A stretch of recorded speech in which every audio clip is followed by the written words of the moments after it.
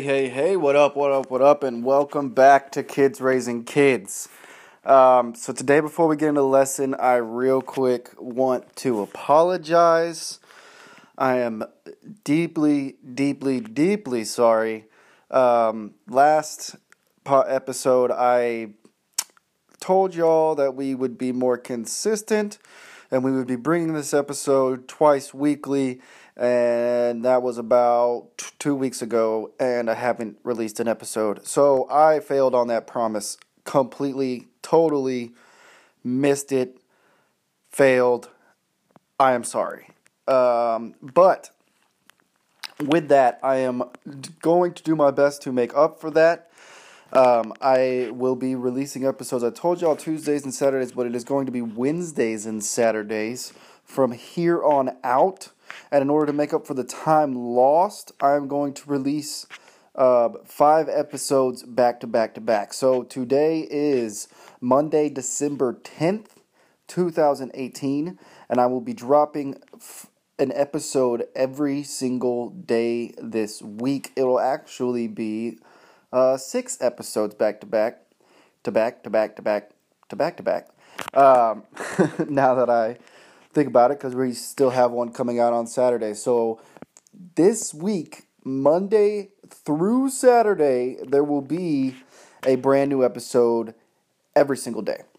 And then starting next week, it'll be Tuesday and Saturdays every week from here until infinity and beyond, like Buzz Lightyear. So again, I apologize from the bottom of my heart. Some things got in the way. I mean, it's an excuse, so I'm not going to make it. I messed up. So I am sorry. But today we got a real good lesson for you. So today we're talking about the first 3 months of your child's life, and more importantly and more specifically, how your world changes when your child comes into it, especially your first child. So the whole pregnancy, we talked about this last episode, but you're kind of freaking out. You kind of don't know what's going on, especially with your first child. You don't know how things are going to change. I mean, you got an idea. You read the books. You've talked to the people who've been through it, but everyone's situation is different, and everyone reacts to situations differently. So, or reacts to major life changes differently. So basically, you got to understand that you are unique in your experience. You can talk to everyone, and you should talk to everyone that have been through this, especially family, because their situation is probably going to be most closely related to yours, just because y'all are most likely similar in a lot more rights than maybe you and your friends are. Even though you and your friends have similarities, you and your family are obviously going to share a lot more because y'all were brought up in similar circumstances and you have similar morals and similar belief systems. And so their personalities are going to be much more closely tied to yours than, say, your friends were that were raised in completely different situations and brought up with a completely different set of beliefs. Although they might be close in relation to yours, they're not going to be near as close as your family's. So, like I said, talk to those people, get insight as much as possible, read the books, get insight as much as possible, but know that you will have different variables in your own life, and you won't know those variables or see those variables until they come into play. So there's a phrase that I like to use that I've learned. So people talk about being responsible, right? And especially when children come into play, you got to be responsible. You got to handle your business, and you got to take care of that child. Your whole world now revolves around that child, and you got to be responsible for them and for yourself and the rest of your life, and your love and your significant other. But I like to use the phrase response-able. So this is something that was taught to me a while back. And basically what it means is you have to be able to respond to the twists and turns that life give you. So you have to be responsible. That is what being responsible is not waking up every day and working the routine and going to work and taking care of baby and, all those things. Yes, that's being responsible. But the real test of your responsibility is how you're able to respond to the weird, how you're able to respond to the out of the norm, to the tragedies, to the stuff in your life that you don't prepare for. Everyone's prepared to go to work the next day. You know what to expect. You know what's going to happen when you get there. Everyone has their morning routine. They wake up and they get their cup of coffee and they sit down to breakfast and they maybe watch the news and they have the same drive to work and they do essentially the same things every day at work, and then they come home and they have dinner and it's routine, which is great to have, and I'm going to talk a little bit about that later, but you have to be able to respond to the wrenches that life throws you, and in this first 3 months you are going to get a barrage of wrenches. People were not lying when they told you that your life is going to be turned upside down. And although you can prep as much as possible by reading the books and by getting insight from your friends and family, you're never going to be fully prepared. So prepare to not be prepared for some things that are gonna come up. It's just the way it is. So you have to be able to become responsible. You have to be able to look at a situation and say, okay, this is a problem. How do I fix it? Not, oh my God, there's an issue. I don't know what to do. You can't do that. You can't freak out. You got to keep a cool head, figure out the issue, take it one step at a time, walk through it tactically, and fix it, make it work. So, with that being said, basically what I want to talk to you about is, give you some examples of what's going to change in the first 3 months. So, once you come home from the hospital, which depending on your hospital and how baby's doing and all that stuff, it could be the next day or it could be a few days afterwards. Hopefully it's no longer than that for you. I know with my son, he was born 5 weeks premature, and was in the NICU. Well, they told he was 3 pounds, 2 ounces. I could literally hold him in the palm of one hand when he was born. That was a major wrench. We weren't expecting him that early, but he came, and he was tiny. He was all head. His head was bigger than his torso. It is insane how small he was. So in that situation, we had to be responsible, and we had to learn to let go. They had him in an incubator for 2 weeks. We could only hold him for minutes at a time. It was horrible. He had jaundice. They were afraid he wasn't going to be able to breathe normally, that his lungs were underdeveloped. All this crazy stuff that we had never thought was going to happen, but it was happening, and so we had to weather that storm. We had to be responsible. Luckily, by the grace of God, my son was what all the nurses referred to as a miracle child. His jaundice cleared up overnight. He was breathing on his own within hours of birth. He did have to stay in the incubator for a little while, just as precautionary. They told us he was going to be in the NICU for at least 5 weeks, and then he probably wouldn't come home for another week after that. So 6 weeks of going back and forth to the hospital every single day just to see our new baby boy is what they told us and what we prepared for. But he was home within 2 weeks. He had put on the necessary weight to come home, and it all worked out perfectly. He's had no health issues at all. He's now 8 years old and thriving. So that worked out well. But it was definitely a scare, and it was definitely a big wrench there right at the very beginning of my parenting journey. But again, it's just an example of how you have to be responsible. So, what to expect for the first 3 months?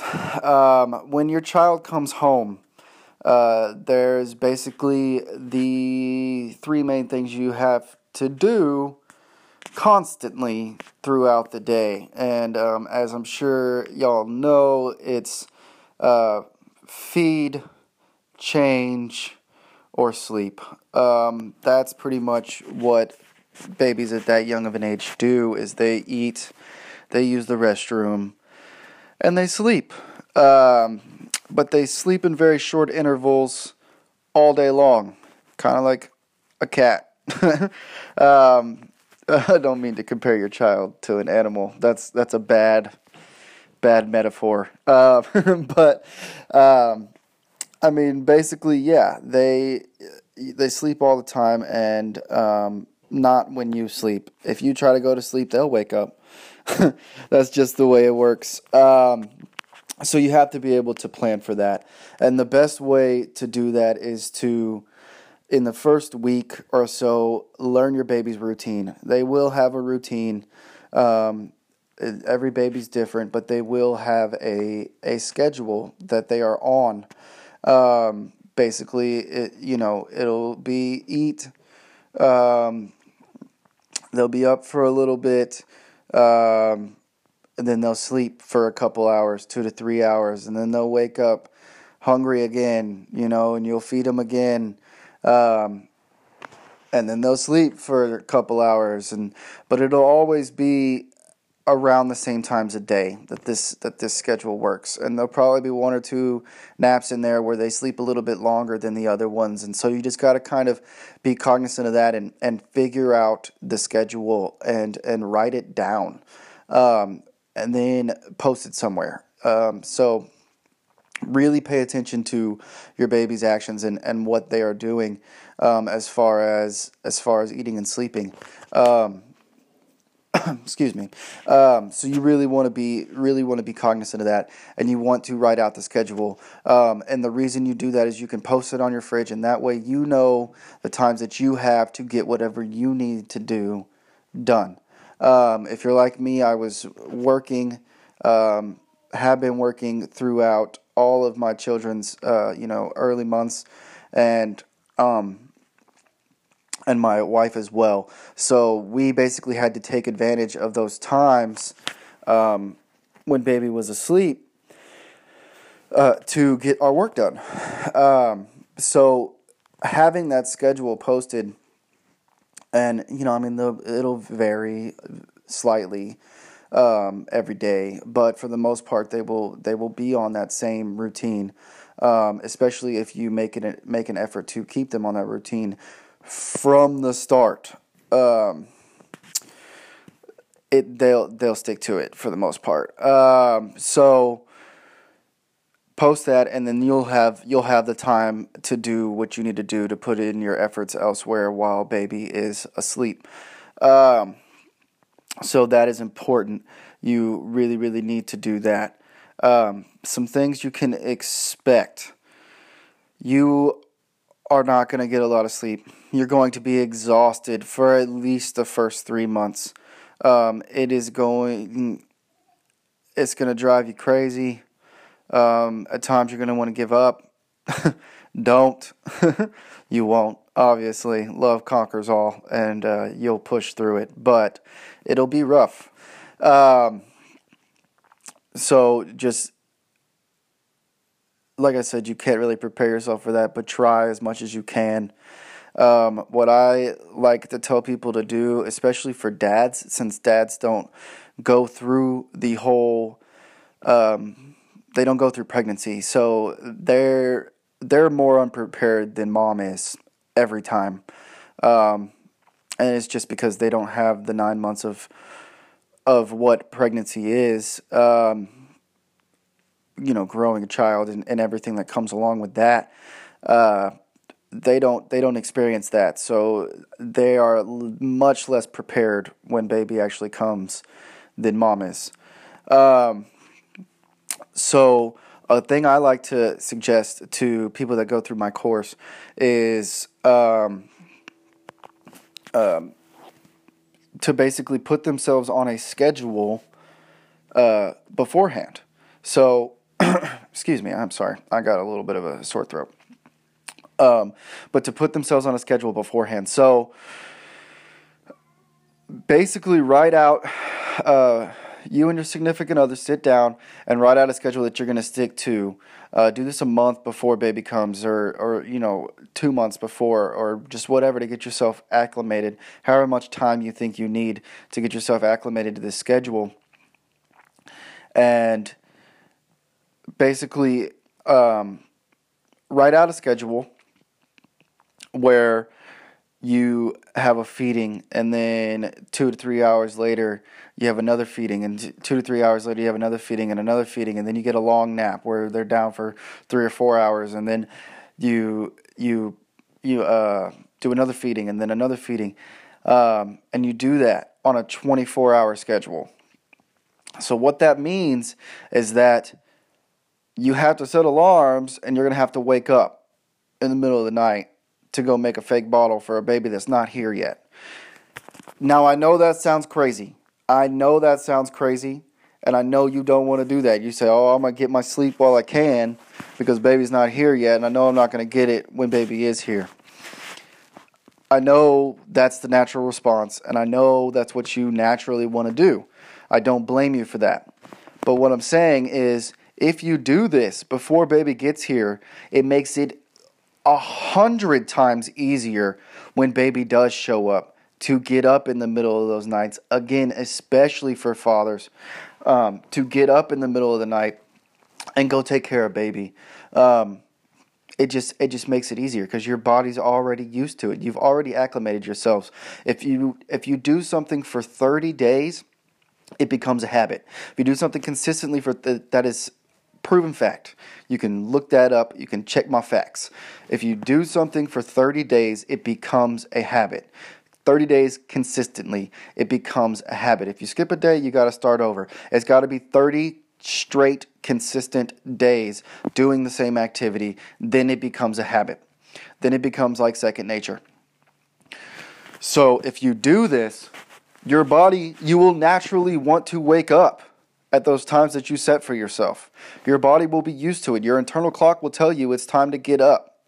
And you will become used to losing that extra 15 minutes of sleep. How long does it take you to wake up, make a fake bottle? And by make a fake bottle, I mean put some water in a bottle, put it in the microwave, heat it up, and then go set it on the table, and then go back to bed. How long does it take you to do that? 5 minutes? 10 minutes? Max? If you're moving real slow? Just do that and then go right back to bed. And do that every 2 to 3 hours. Again, I know this sounds crazy, but I'm telling you, it works. I've done it myself. I've had multiple people go through my course and do it. It works, okay? When that baby comes, and you have to do this for real, and when you have to do it for real, you're going to have to sit up with baby and feed baby, and it's not going to be 5-10 minutes. It's going to be 30 minutes. It's going to be an hour until baby goes back to sleep. Sometimes it might even take longer than that if baby's real restless. That's the name of the game. But if you get up and just take that 5-10 minutes and then go right back to bed, it will be much, much easier for you to handle that. Because you will be used to waking up and getting out of bed and going to do something. Your body will be acclimated to it already. So therefore, when baby comes, it's not that big of a deal. So you won't be as worn out the next morning when you got to go to work, or just worn out the next day, period. It'll truly, truly help you. And I swear by that. So that is my method for kind of getting used to the lack of sleep. Another thing you can expect is a lot of crying. So if you're anything like my wife is prone to headaches. She actually has migraines on pretty much a daily basis. She even had surgery for it a few years back, which didn't hold very well. Helped a little bit, but she still suffers. And so the baby crying, it really, although she would never complain about it because she understands that it's just what babies do and it's just how they communicate. It gets to her just because of the loud noises in her head constantly hurting all the time, 24/7. Which I can't imagine. When I get a headache, I'm a big baby about it myself, and I'm crying and whining, and she lives with them every single day of her life, stronger than I am. So, yeah, those things wear on you, and then the lack of sleep wears on you, and then whatever issues you have going on at work wears on you. And if you and your partner, your significant other, do not understand this completely and understand the other one's point of view, it is going to wear on y'all's relationship, and y'all have to nurture that. This is going to be a very trying time for your relationship. So do not take your frustrations out on each other. It is going to be very easy to do that throughout this point in time. Don't. Y'all are both frustrated. Y'all both are under a lot of stress. Y'all both have the same amount of stuff going on, and you just gotta understand that. And y'all are so much stronger together, and you make things so much easier if you work together than you do if you're arguing over the little things. Don't make the minor things major. Leave them minor. You don't bring. So I'm a big baseball fan, and so in baseball, there's what they call the farm system, and that's basically these major league teams have their own individual camps where they have minor league players, and the minor league players go through a series of steps before they ever make it to the major league. Some of them never do, but basically they'll take kids straight out of high school or straight out of college, and they'll put them in this minor league farm system, as they call it. And they go through, there's a 4-step phase. I forget what the actual first step is called. It's Pro League or something along those lines. But then there's single A, double A, triple A, and then you make it to the majors. But what never happens in baseball is they take a single A player and bring them up to the majors. It doesn't happen. It doesn't play out that way. You got to go through the necessary steps before it becomes major. So think of it like that. Don't take a single A player and throw him in the majors. Don't take a minor problem and throw it into the major league ring. It's not a major league ring. It's not a major league problem. It is a minor league problem. Leave it in the minors. That's my 2 cents on that. Don't make a mountain out of a don't make a mountain out of a molehill, as they say. Y'all both have y'all's little issues, and y'all can talk about them and you can work them out, but don't make them a major problem. It's not going to do anything but make this time harder on you than it has to be. This can be a great time. It can be a fun time. It can be a really, really, really pleasing time because you're just getting to know your new child, and it's beautiful, and you're falling in love with them more and more every single day, and you gotta stay in that. You can't let the stress and the exhaustion cloud what's truly important here, and that's the bonding with your new child.